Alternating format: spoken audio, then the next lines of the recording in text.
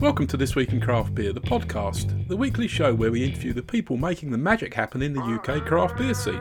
Sponsored by Bruiser, the UK's top-rated craft beer subscription service. This Week in Craft Beer publishes the UK's leading craft beer newsletter every Monday morning by email. To subscribe for free, please visit www.thisweekincraft.beer. This Week in Craft Beer would like to thank our generous Patreon supporters: Sue Johnson, Steve Hartley, Jazz Hundal, Bayonet Brewing Co., Dolphin Brewery, the Papermill Micropub, Berkshire Beer Box, the Small Batch Brewing Co., Belgian Brews Southampton, Doug Thayer, Robert Baker, Aid Bardi, James Moss, the Brew Brothers, Paul Whelan, Bettina Cassidy, Vaux Brewery, Claire Costa, James Cox and Craig Hatton. This Week in Craft Beer members can now get exclusive discounts and savings at some of the top UK craft breweries. If you're interested in saving money or simply want to help support us, then please visit our website at www.thisweekincraft.beer for more information and to join at just £1.99 per month. We hope you won't, but of course you can cancel this at any time. So I'm delighted to welcome to the podcast Anne-Marie from the Grumpy Goat in Reading. The Grumpy Goat opened in the quirky Harris Arcade near Reading Station in 2013. In a tiny unit where swinging a cat would have been very hazardous to the brilliant stock of bottles, cans and cheeses. In October 2020, during the darkest days of COVID, they took the opportunity to move into a much larger shop unit in Union Street, just off Reading's main pedestrianised shopping street.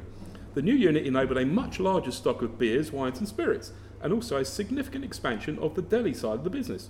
Finally, and most exciting of all, in August 2022, the Goat Tap was opened above the shop, which is where we are recording from today. Anne-Marie, please introduce yourself and tell us about your beer journey which led you to launching the Grumpy Goat. Brilliant. Thank you, Rob. So, Anne-Marie Beattie, owner of the Grumpy Goat for nearly 10 years now, which is pretty crazy. Sort of got into beer from actually going to Reading Beer Festival, Canberra Beer Festival, as a student, and I remember, walking up and asking, somebody behind the bar going, I really liked something dark and sweet and treacly, and this little bright-eyed 18, 19-year-old a few years ago now. So that's really where my journey began, and I remember those big long queues getting into that festival.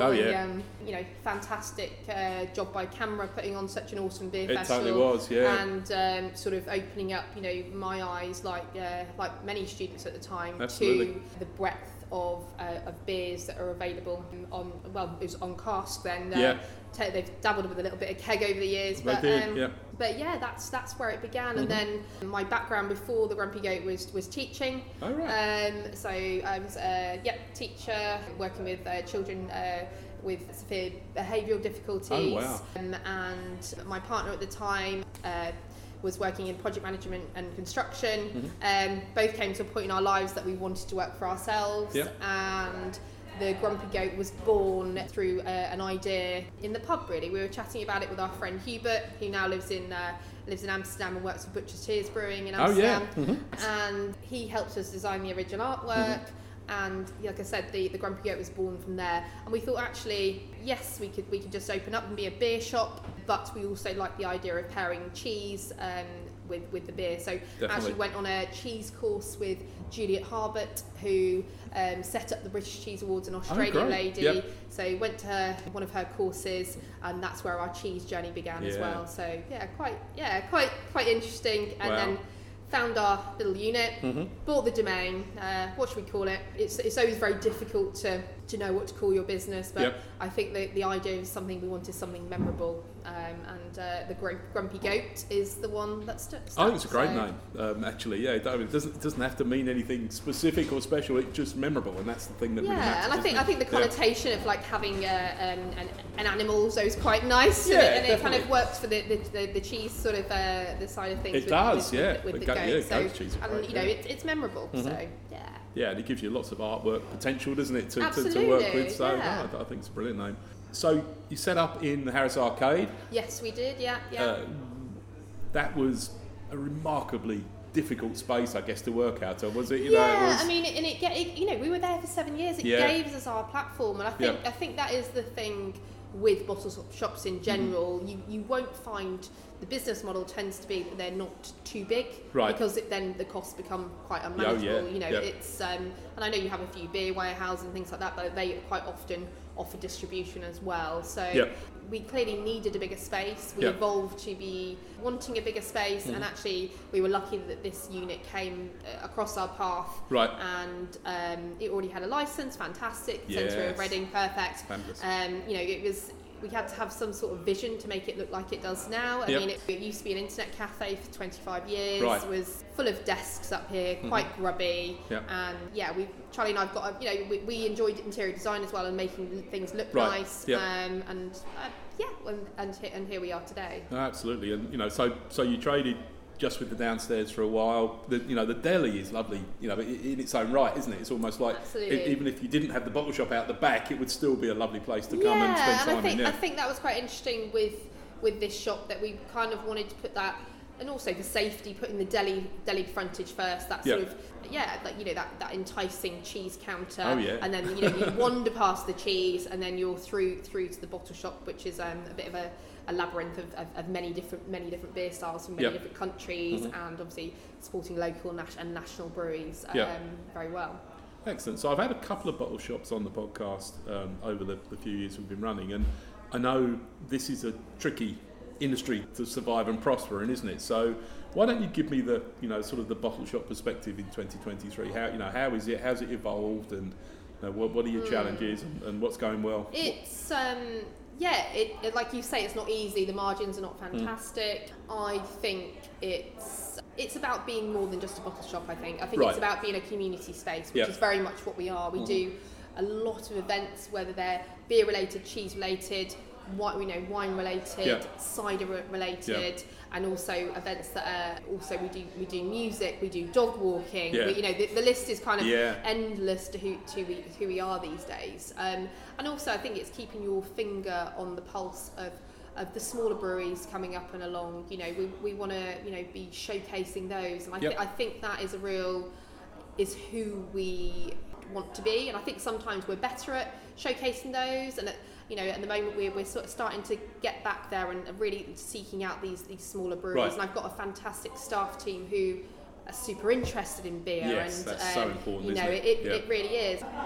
We've just had an arrival downstairs with a box of beer, and Nick can't wait to share that. I bet. Can't wait to share that with the team, and that's a really lovely thing that we've created here. That we want, people are passionate and they're specialist, and one of the things we get in terms of reviews is people coming in here going, actually your team know their stuff. Nice. And for me, that makes me feel so happy. That's the reward within itself when we're getting reviews like that. Yeah, and so I thought, if I sort of play back to what you just said to me, I think the secret to the prosperity, if you like, of the Grumpy Goat is the fact that you're not just a bottle shop, and I don't mean that in any way as a negative turn of phrase, because God, goodness knows how much I love a bottle shop, but you can't stand still in this in this current financial economic but you've got time. a lovely deli counter, which operates pretty much as a cafe, doesn't it? At least for the daytime hours for the most part, and then you've got this amazing space upstairs where we're sitting, where you convert it into a lovely little tap room, super intimate space, but at the same time really bright and nicely decorated. So I think this is a really nice place to sit and have a few beers. And the combination of that also then gives you the event space, as you're referring to. So it's a brilliant combination. Albeit it's still actually quite a small shop. This is not the way I'm describing it. Anybody think this is like Marks and Spencer's? It isn't, is it? This is still a really small sort of footprint. Yeah. It's actually quite interesting how very quickly you grow into a space. We're like, the old shop was a sixth or a quarter of the size, really. Maybe about a quarter of the size. Yeah. That seems about right if you had the two floors together, certainly. Yeah. But it's very quick. You grow into that space, and then you've got more space to evolve. So. Yes. Yeah. Yeah, definitely. Let's talk about what beers you're drinking, because that seems it's a kind of a tradition on this podcast. So I'll start if you like. So I'm drinking Cloudwater Volley. I haven't got the tasting notes to hand as I normally would expect to have, but I think I can see from the wall there it's a 6% IPA. It's definitely leading West Coast. It's quite a light West Coast. Yeah, it is. I was going to say that. I don't, I'm not identifying this as super bitter in any respect. Not too piney. Lovely clear clean sort of presentation to it. But yeah, nice fruity flavours. I'm not a huge West Coast IPA fan, but I know I can trust typically Cloudwater to make sure the fruity flavours are there and it's not going to be too bitter. Yeah, so I'm really enjoying this. What have you got? I've got a lemon table session sour, so wanting to showcase smaller breweries. Yeah. A brewery from Northamptonshire, Avalanche Brewing. So okay. Yeah, so it's a new name for me actually. Yeah, I've sort of been following them on Instagram for sort of the last sort of 3 years, and then sometimes you message a brewery, they're like, well, we're not there yet, we haven't got any beer for you. We're not packaging, are no, exactly. So it's like, it's just sort of keeping them on your radar is quite important. And then reached out to them sort of a few months ago. They're like, oh well, we've got this one that we've packaged. I'm like, right, cool, let's get it in the bottle shop. So great. So it's just a light 2.8% lemony table beer, which is really refreshing for a summer's day. I think lemon is a magnificent flavour. There's no secret there. But I think it, as long as it's not too sour, which might sound like a silly thing to say for lemon, because it naturally should be sour, but I think a lemon sour can be a really interesting beer if it's got just enough residual sweetness to make it drinkable. And sours are something I'm hugely passionate about. I mean, I remember trying my first sours sort of 5 or 6 years ago, thinking not really sure about this, but I think it takes some time for your palate to evolve. And then in recent years, this year we went to, myself and my business partner Charlie and partner went to Carnaval Brettanomyces in Amsterdam. Oh, wow. And we went pre-pandemic as well. Fantastic festival if you're into sour beer. That is a name that I've heard before. And it's now becoming a highlight of my calendar, and I'm thinking I must go next year. Oh, nice. What are they going to bring? And the lectures and talks are fantastic. So brilliant. No, that does sound great. And you're absolutely right. Sours seem absurd, don't they? When you first kind of come across them, it doesn't seem like how can this be something which is pleasant to drink? It's sort of the starting point, isn't it? But once you start to get into it, it's we went to a lecture on the Brettanomyces, and when we were in Amsterdam recently, and my mind was sort of blown about, actually we still have a very limited knowledge of what Brettanomyces can do, and so this really piqued my interest, because I thought, okay, but what's next? We are where we are with the sour beer, and obviously we've got the greats like Holy Goat, and Vault City are doing awesome things. Andy downstairs, of course. Dolphin Brewing. But it's super interesting to know that actually that style of beer can be stretched so much further. Oh yeah, definitely. No, there's so much potential. It's so exciting, isn't it? Yeah. Excellent. Let's move on then, Anne-Marie, and talk about craft theory, because as if it wasn't enough work running this amazing business that we're sitting in today, craft theory is something that you've been running for, well, you tell me, 5, 6 years? I think we're in the 5th year now. I'm a bit hazy with the pandemic. Yes, I think it should be in year 7, but I think we've just had year 5. Right. I think that's so this is Reading's Craft Beer Festival. Yes. Has it always run in South Street? I've never been anywhere else other than South Street. How we set that up was, it was a conversation that happened with one of our customers at the time, John Luther, who happens to be running South Street Arts Centre. Right. And it was a conversation in our old shop, and we had this idea, and it sort of became a hit straight away. It was clear that there was a need for this kind of festival within Reading. Yep. And we've just seen it grow, and it's we're now looking at a slightly bigger premises. So that was my next question, and and I'm sort of almost scared to ask it now that you said that the owner of South Street, or the manager of South Street, is a friend of yours. So it's really difficult to take it away from there. It's a lovely venue. Absolutely. It's a brilliant festival, because I think the best way to describe South Street is it's a sort of series of interconnected rooms on slightly different levels that gives a sort of an intimate feel to the overall space, isn't it? So you've got absolutely. 3 or 4 rooms there where you can have breweries set up, you can have some seating and whatever, and people can sort of transition.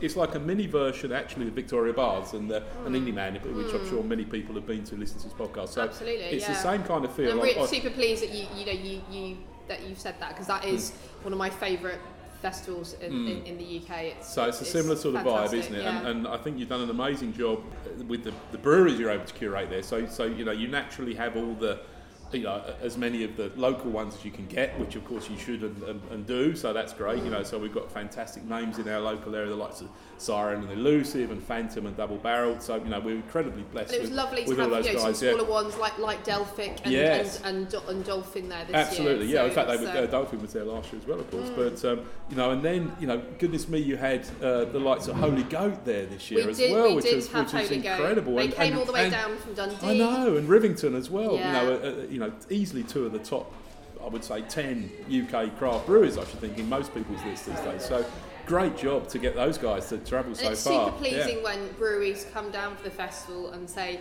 actually, this was great, and we've got breweries that have been, in previous years that go, yeah, we definitely come back. Yeah. So that's great. Fantastic. So all of that being said, it strikes me that it could probably be quite a bit bigger, and that's a scary prospect. It's all very well for me to say that because it's not my money that's at stake, and and never mind about the logistics of organising the bigger festival. But I'd love to hear what your plans are and whether that's. Yeah, so we are looking for a larger premises. We think that if the costs and things like that add up, and we can make it work, that will be the plan. And the idea of having sort of more curated talks. I mean, sort of getting inspiration from going to other festivals, and especially likes of going to Carnaval Brettanomyces. I went to a lecture on mushrooms. I went to a lecture on tea in beer. I went to a lecture on Brettanomyces, and it was just it's so exciting to bring in the education elements when we're enjoying beer and for the real beer lover. I think there's home always brewer. There's a real that's another avenue, of course. To grow the festival in that definitely. way. Oh well, that's brilliant to hear. So I'd love to see that come together next year in some shape or form, but super excited, and we're very lucky to definitely. Even don't get me wrong, even in its exact current form, I still love it and wouldn't be without it. Red is lucky to have it. I know exactly as it is. But if bigger and better, and not perhaps better is the wrong word, but let's just leave it at bigger would be much appreciated. Definitely. I always refer to it as our little big festival. So. Yeah. And I just wanted to loop back around because you mentioned Reading Beer Festival, the camera event. That certainly that was a significant part of my drinking history as well. I've lived in the Reading area for 20 years now, and I don't think I missed a Reading Beer Festival every year that it ran in my time as a local resident. I sadly regret it. It hasn't come back post-COVID, and I live in hope that it does, but I'm not sure it will, because every year it doesn't, it becomes probably harder to actually get it together again, doesn't it? It becomes that much further away from where it actually you lose a little bit of the goodwill of the the local sort of residents and customers, don't you, each year that it doesn't run, and so it's then harder to pull it off again. So let's hope it does come back. But a huge loss to the town if it doesn't come back. The UK's second largest beer festival, to put it into context. So it was a vast undertaking. And I really do hope it does come back, because it's a great festival. Let's talk about events. So I know that you do run a nice spectrum of local events here. Let's talk about what you've got coming up and what you're running regularly, and any specials you've got in the calendar. Just give people a sense of what they can find here. We sort of do events in the shop, and we go out on the road doing events as well, and we go out on the road doing our grilled cheese pop-up called Go on the Road. So doing that at tap rooms now as well, coming to a tap room near you. But events, and doing events a little bit differently is quite important to us. So I think doing, stretching what we can do. So doing a beer and cheese tasting, but let's also look at how we can do things differently. So recently we washed the local cheese Wigmore with 5 different wild and spontaneous beers to have 5 different outcomes. And so we're starting to experiment a little bit like that. And then we took those cheeses on the road to Little Earth Fest, and they had the range of cheeses on their cheese board. So it's starting to think about things a little bit differently. And also events coming up in September. We've actually got a series of more nerdy things again. So we've got booked in a talk on mushroom production and how you can grow mushrooms at home. Great. That's nice. Because I think the concept and idea of mushrooms in beer is also quite interesting. Oh, yeah. And also the idea of foraging and looking at how we can forage in our local community, and then that can be then put into fantastic. beer. So, brilliant. And we've got a honey talk. And I'm hoping to show, there's a film called Bottle Conditioned, which there's been a documentary made about bottle conditioned beer, and I'm hoping to show that in September as well, as a whole range of other music events, and we run an LGBT night as well, dog walking club, so trying to mix things up. You're still doing the beer club as well? We run a monthly beer club as well. Let's talk about that. So that's sort of a nice thing. It's the last Sunday of every month. Yep. Open to. I've been to a couple myself, and I can guarantee it's a great night. Between you curate a really interesting list of beers to taste and discuss, and and it's sort of open to anyone really. We don't want anyone to feel afraid and think that they need to be a beer snob to come along to beer club. It's about asking questions and coming along and trying new things. And if you're up for doing those things, then absolutely perfect. And we try and showcase new breweries, and I remember the first one I came to. That was the first time I tasted the crossover, and I was absolutely blown away with that beer. And so I had them on the podcast and spoken to them several times. Brilliant! That's cool. Another guest that we shouldn't forget for this year at Craft Theory, which is crossover. I mean, I've been following sort of their journey since the beginning as well. I think we were one of their first customers. And it's as I say, our love of sour beer is just growing. Yes, definitely. Yeah, no, that's fantastic. And so, really, I think this is a perfect space for a small. You can, I guess, what you get. How many would you say? We're up here, we've 40. Got sort of 30 seating. We're standing around 40. So it's 40. Which is nice. So that's that's a big enough group to make it sort of a worthwhile gathering, isn't it? But it's also small enough to be intimate and people not feel like they're in a huge kind of cabinet venue. I just think that's just a really nice size eight taps, which are always rotating. We try, we try and keep a lager on. Quite often have a stout on. Sours. And sort of everything in between. From we obviously showcase local, national, and international breweries.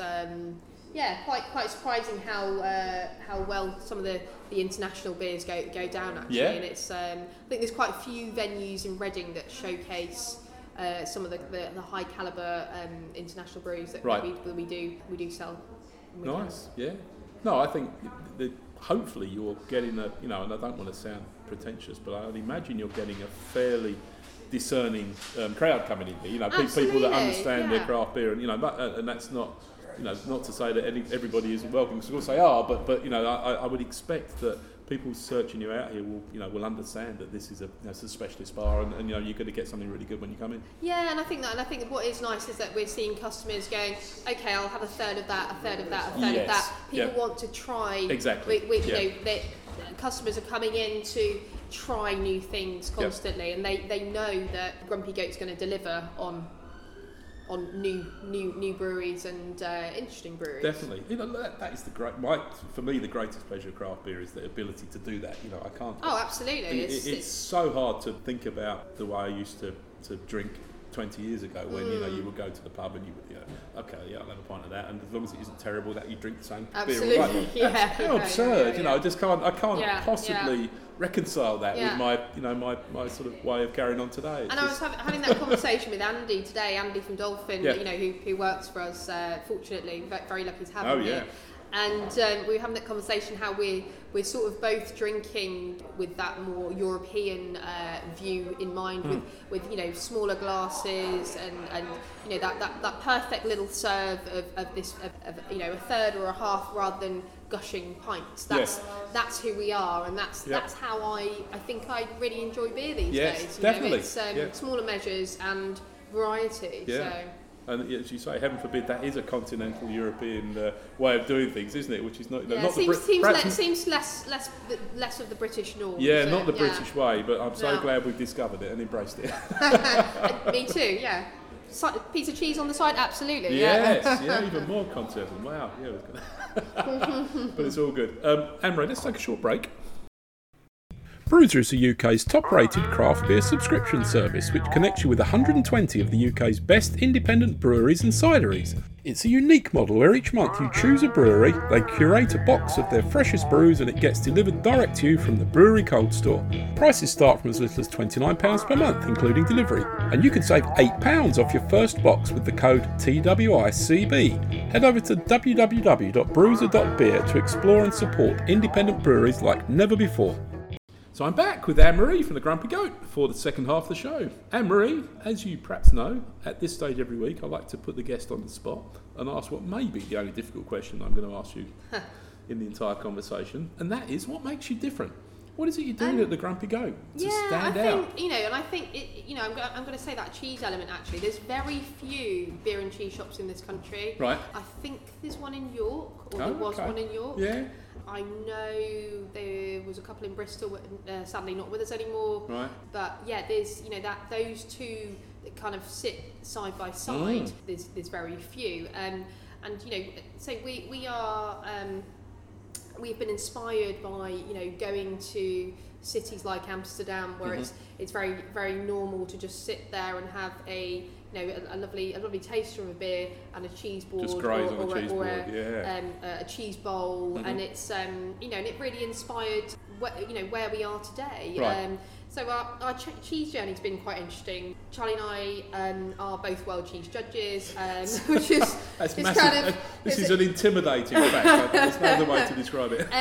Which is it's been a super cool thing to do and to be part of. We're sort of linked to the Guild of Fine Food. And so what do you need to do to establish your credentials as a world cheese judge? Have a sort of award-winning shop. Yeah. But is there like some sort of blind tasting you've got to pass to qualify? It's not really sure. Really, we sort of kind of fell into it, and now this will be our 5th year of judging at the World Cheese Awards. Fantastic, so we've judged in Italy, we've judged in Spain, London. It was Wales last year. It should have been the Ukraine. Sadly, that's a shame. It wasn't. But this year will be Trondheim in October. So wow.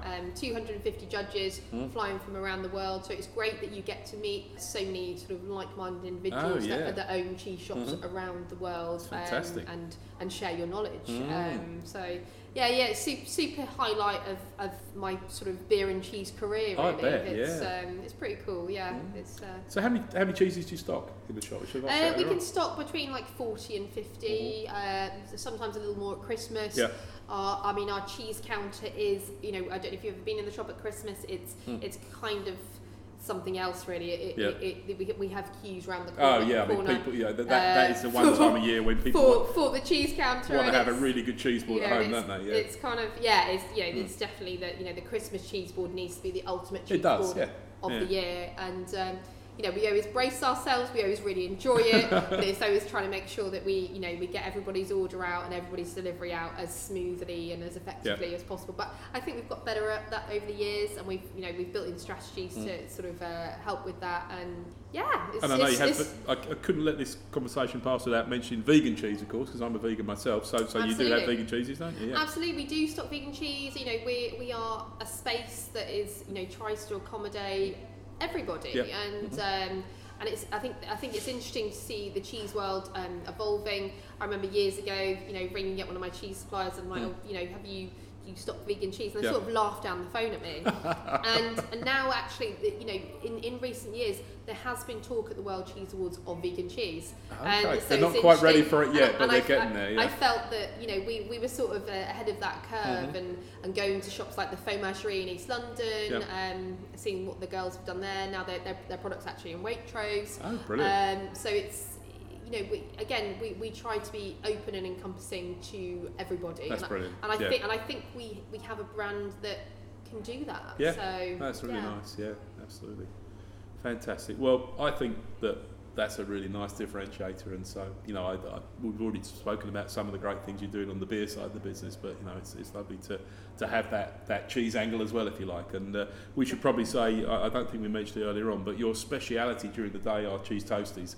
and I can vouch for how great they are. Well, at least on the vegan side, I'm sure they're absolutely. And do you know what? Actually, they're gaining us a lot of recognition. We're getting a lot of reviews about our grilled cheese sandwiches. Nice. And it's like Yeah. that's sort of.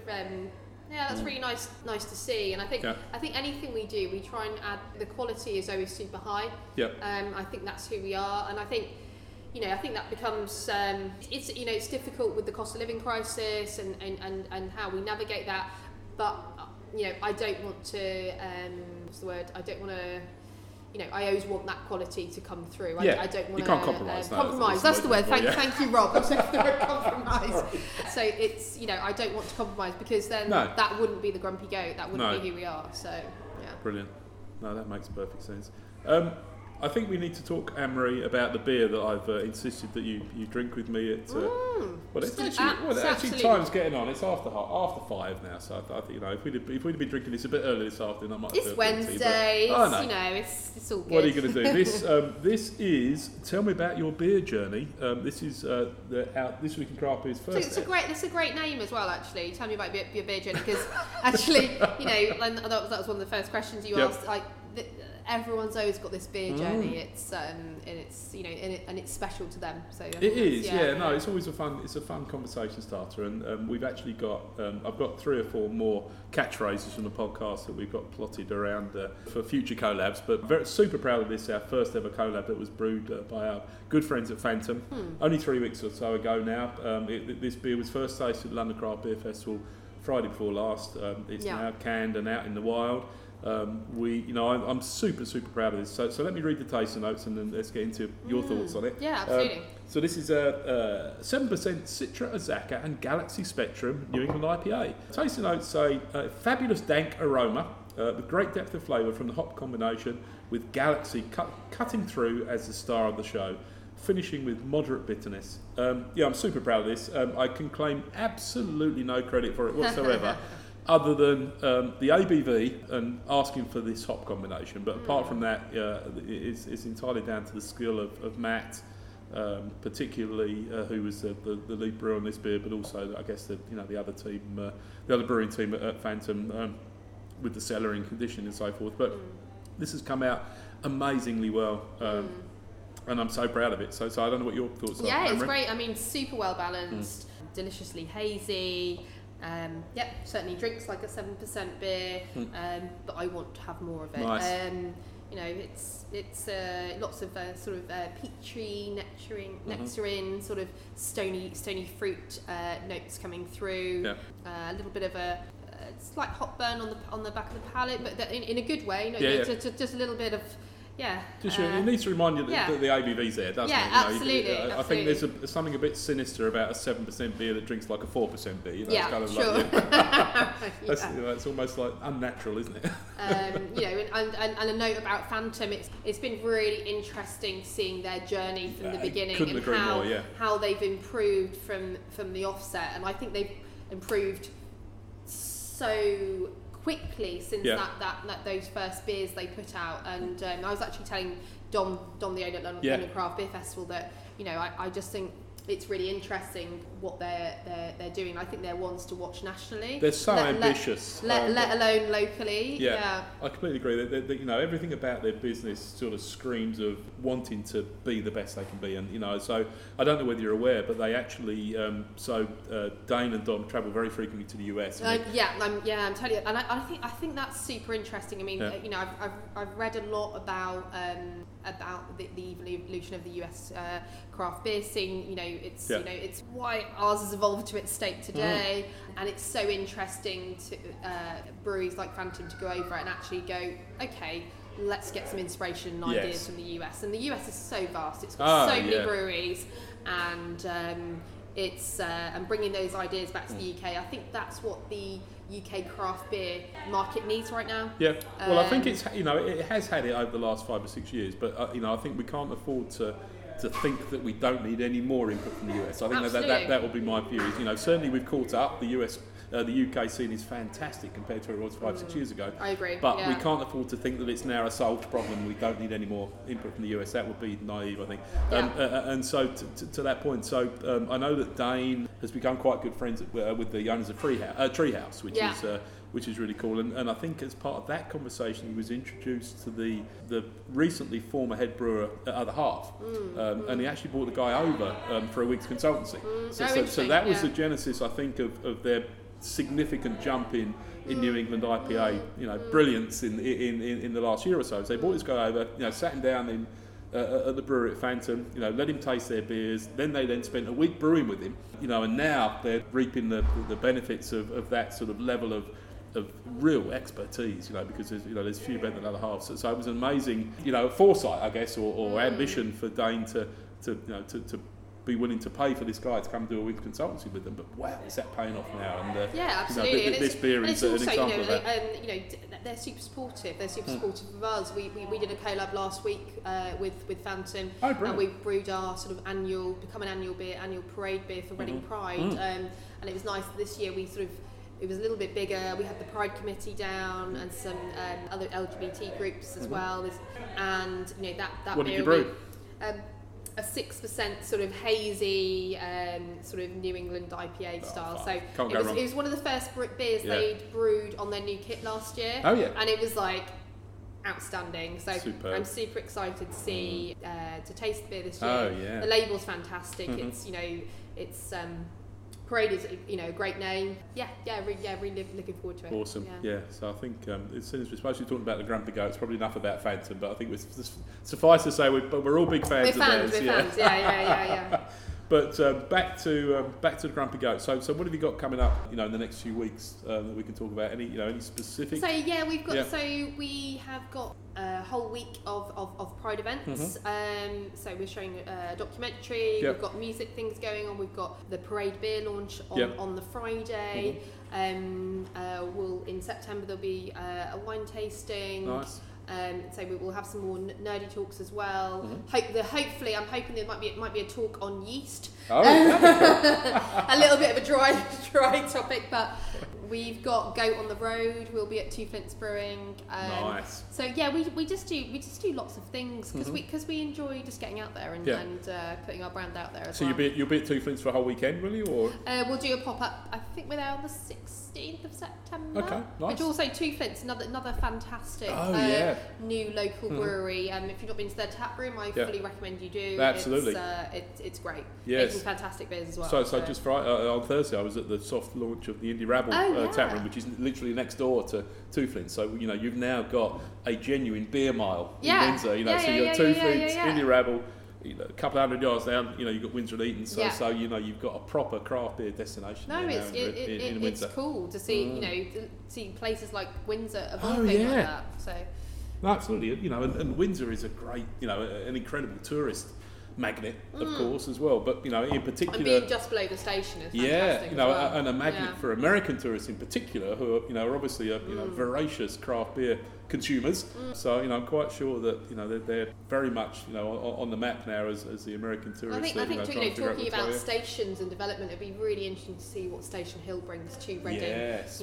Opening up a new sort of mouth to the town and lots of investment there. So it's rumours of a siren. I've heard it's. So. I think that's pretty much committed, isn't it? In fact, I think it's going to be in one of the earlier phases of the opening, isn't it? So just to what Anne-Marie's talking about here is between where we're sitting and the railway station, there's a huge amount of construction going on right now to build multiple pretty high apartment blocks. Absolutely, and all of the retail at the ground floor that you would expect to go with that, and part of that is going to be a significant Siren Craft tap room, significantly bigger than the one that they've got at the moment out Finchamps's. So it's going to be great to see. I've heard it's going to be 20 or even 30 taps in there, so it's going to be brilliant to see. It's great. It's great to see more craft beer venues opening in Reading.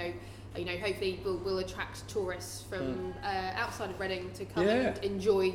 Well, we already have so many awesome venues. Yep. Obviously, Double Barrel, the Nag's Head, the Fox and Hounds. The Greyfriar. There's so many cool venues. There are, and don't get me wrong. Those are each brilliant in their own right, but they're a bit on the outskirts, aren't they, to some extent? Not good point. In any way disrespectful to any of those, and I've spent many hours in each of them in turn, but it's not hard to, or rather, it is hard to do more than one on on a trip out, if you like. So what we need are a few in the middle to kind of connect the dots, don't we? And Siren's the new Siren tap room is going to be one of those. But I'd love to hope that there'll be others as well, because I don't think you can ever have too many. And do we need a craft beer map for when people come out the station in Reading and go, where do I go? Well, I'm sure we do. Yeah. And I think this would be the perfect place to dispense it, actually. Yeah. But it'd be interesting to get your thoughts, actually, because obviously we had the weather station, which was Wild Weather's pub. That also was it wasn't a great location. Lovely spot. It was my local, actually. I used to live very close to okay. So for me, it was perfect. Yeah, it was a great spot. I had 30 taps in there, I think, didn't they? And so brilliant choice of beers. Sadly, that's now gone, and I was hoping that was going to be the first of a sort of an influx of new businesses, and it hasn't happened. Obviously yours has opened last year, but do you hear? I guess you've sort of got the inside track on these things. Did you hear people talk about, maybe we're going to open up in the town centre? Yeah, well, there was rumours of a vocation bar. Was there? There was rumours of a vocation bar, and that was at the back of the Broad Street Mall. So that's right. seemed to have sort of in that away. run of hospitality. But really lucky to have spaces like Blue Collar, which sell purely double barrel beers. Yeah, that's great. Obviously.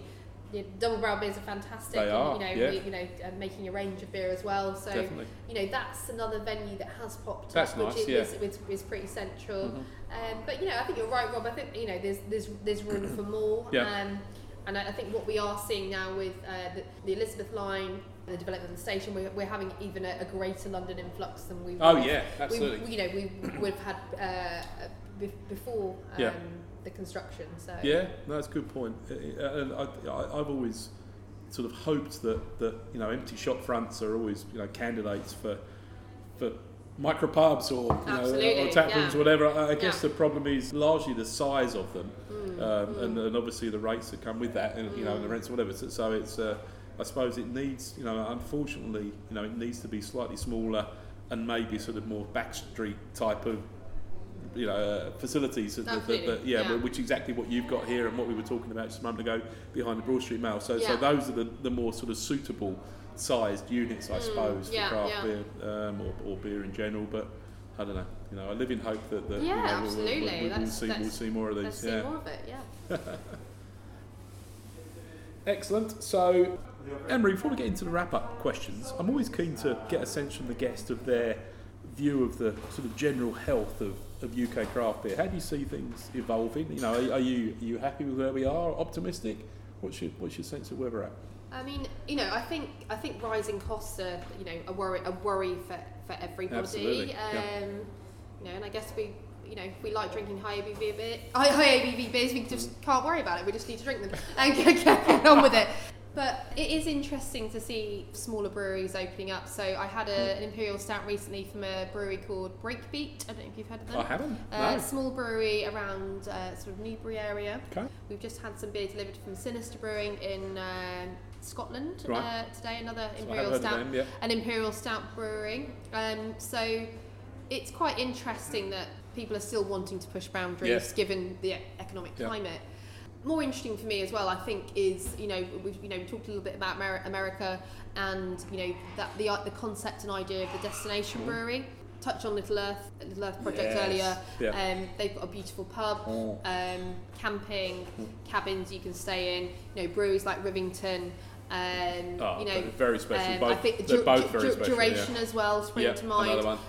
And it's great to see this idea that you can just go along to the brewery and enjoy all these elements and be outdoors and and be in the wilderness, enjoy some fantastic beer and some lovely food. Absolutely. Actually, maybe be there with your family. That's that idea of being there with your family as welcoming, well. So, absolutely. So I think that's super. I think that's a change within the last sort of couple of years that's happening in the UK scene. And actually, one I'm totally up for. Oh, definitely. You compare that to what pubs were like and to some extent still are like, in terms of sort of pretty miserable, hostile, poorly decorated, fairly depressing spaces, places, whatever. It's a massive generalisation. I know, completely unfair to lots of lovely pubs we've got around the UK, but certainly I think the craft beer has had a really significant force for change. Also, like you say, talking about that, it's quite interesting to see the change that is starting to happen in the industry in terms of women in beer as well. Yeah, I think that, absolutely. When me and Charlie first opened our, we're a couple, we're both female, and we opened our shop together. We had many comments in the beginning going, "Where's the owner?" Yeah, it's just like and it's. I wouldn't say I was a feminist. I'm just me. I'm just an individual. That but not the sort of question you should have to ask. Exactly. So it was. I think that's quite interesting to touch on. Yeah. Good. Well, that's an optimistic point at least, isn't it? Exactly. Things aren't perfect, but we're heading in the right direction. We are heading in the right direction. Yeah. All right. Well, look. Let's get into the wrap up questions then, and at this stage I always like to pause and ask the guests to give what I call one or more shout outs to a little guy. You indeed are little guys yourselves, but that doesn't mean that you can't spread the love, as it were. So I'd like you to mention one or more local to us beer businesses that you think are doing a great job promoting independent craft beer. So that can be a brewery, could be another tap room, another bottle shop, even a restaurant or a cafe, but somewhere local that you think is doing a great job promoting independent craft beer. Yeah, absolutely. So I'm thinking Delphic Brewing, yes, who were at Craft Theory Festival. They were. I had a nice chat with Tom actually at London Craft Beer Festival rather than at Craft Theory. Just doing some really interesting things. I mean, he does an imperial gingerbread milk stout at Christmas. Like, hello, that's just got me all over it. Like, just take your money. Yeah, exactly. Just take my money. Like, put it on the shelf. Wax top. And hats off to him. Super lovely guy, and it was an absolute pleasure to have him at Craft Theory this year. Nice, yeah. And he's in the process of opening up his own premises in Newbury, I believe, isn't he? Very close to. Yeah. Totally. So Tom at Delphic. Any other shouts you want to give? Let's say the Breakbeat Brewing we've just discovered. So another tiny local brewery. A Newbury Way, you said as well. Newbury Way, okay. yeah. I need to look them up. Pretty interesting. Yeah. Tried an imperial stout the other day from them. Been sitting in our fridge. We often get sent samples as a bottle shop. Sure. So it's finding time and making That's sure. That's what we call a first world problem. Yeah.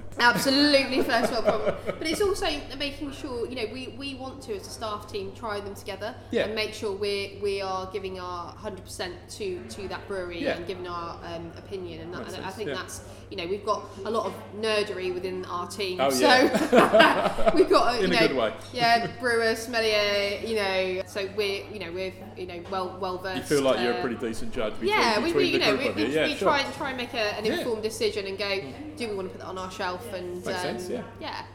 So far they're shaping up well. You would say Breakbeat. Yeah, absolutely.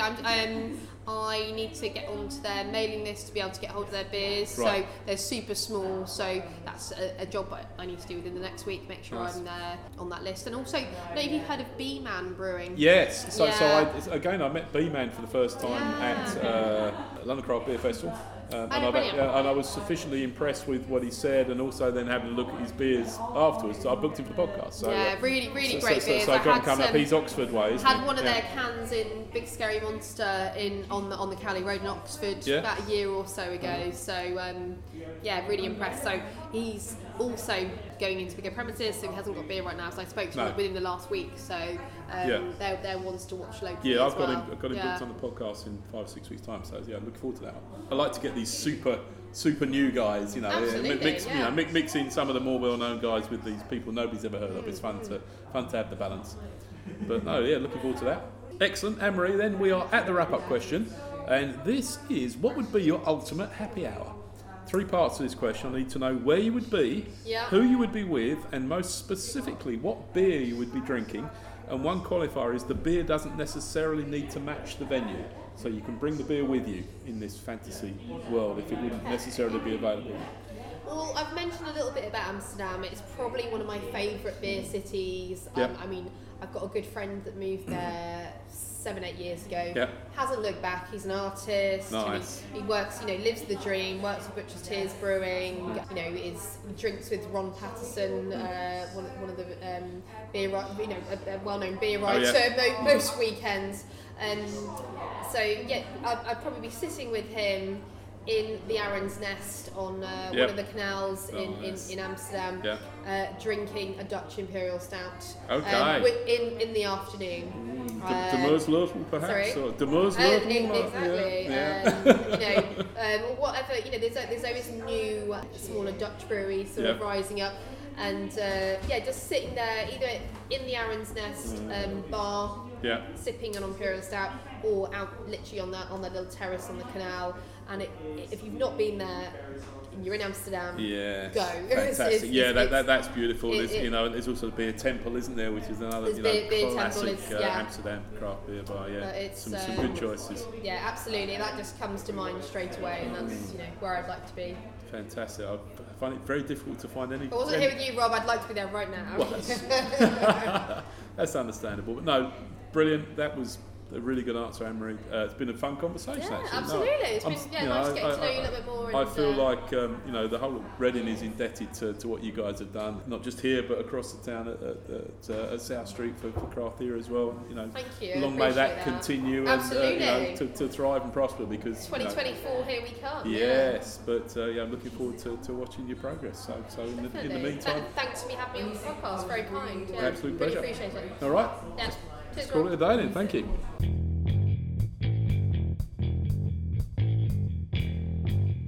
If you enjoyed the podcast, then please tell your drinking friends and leave us a review in your podcast app, as it really helps others discover the show.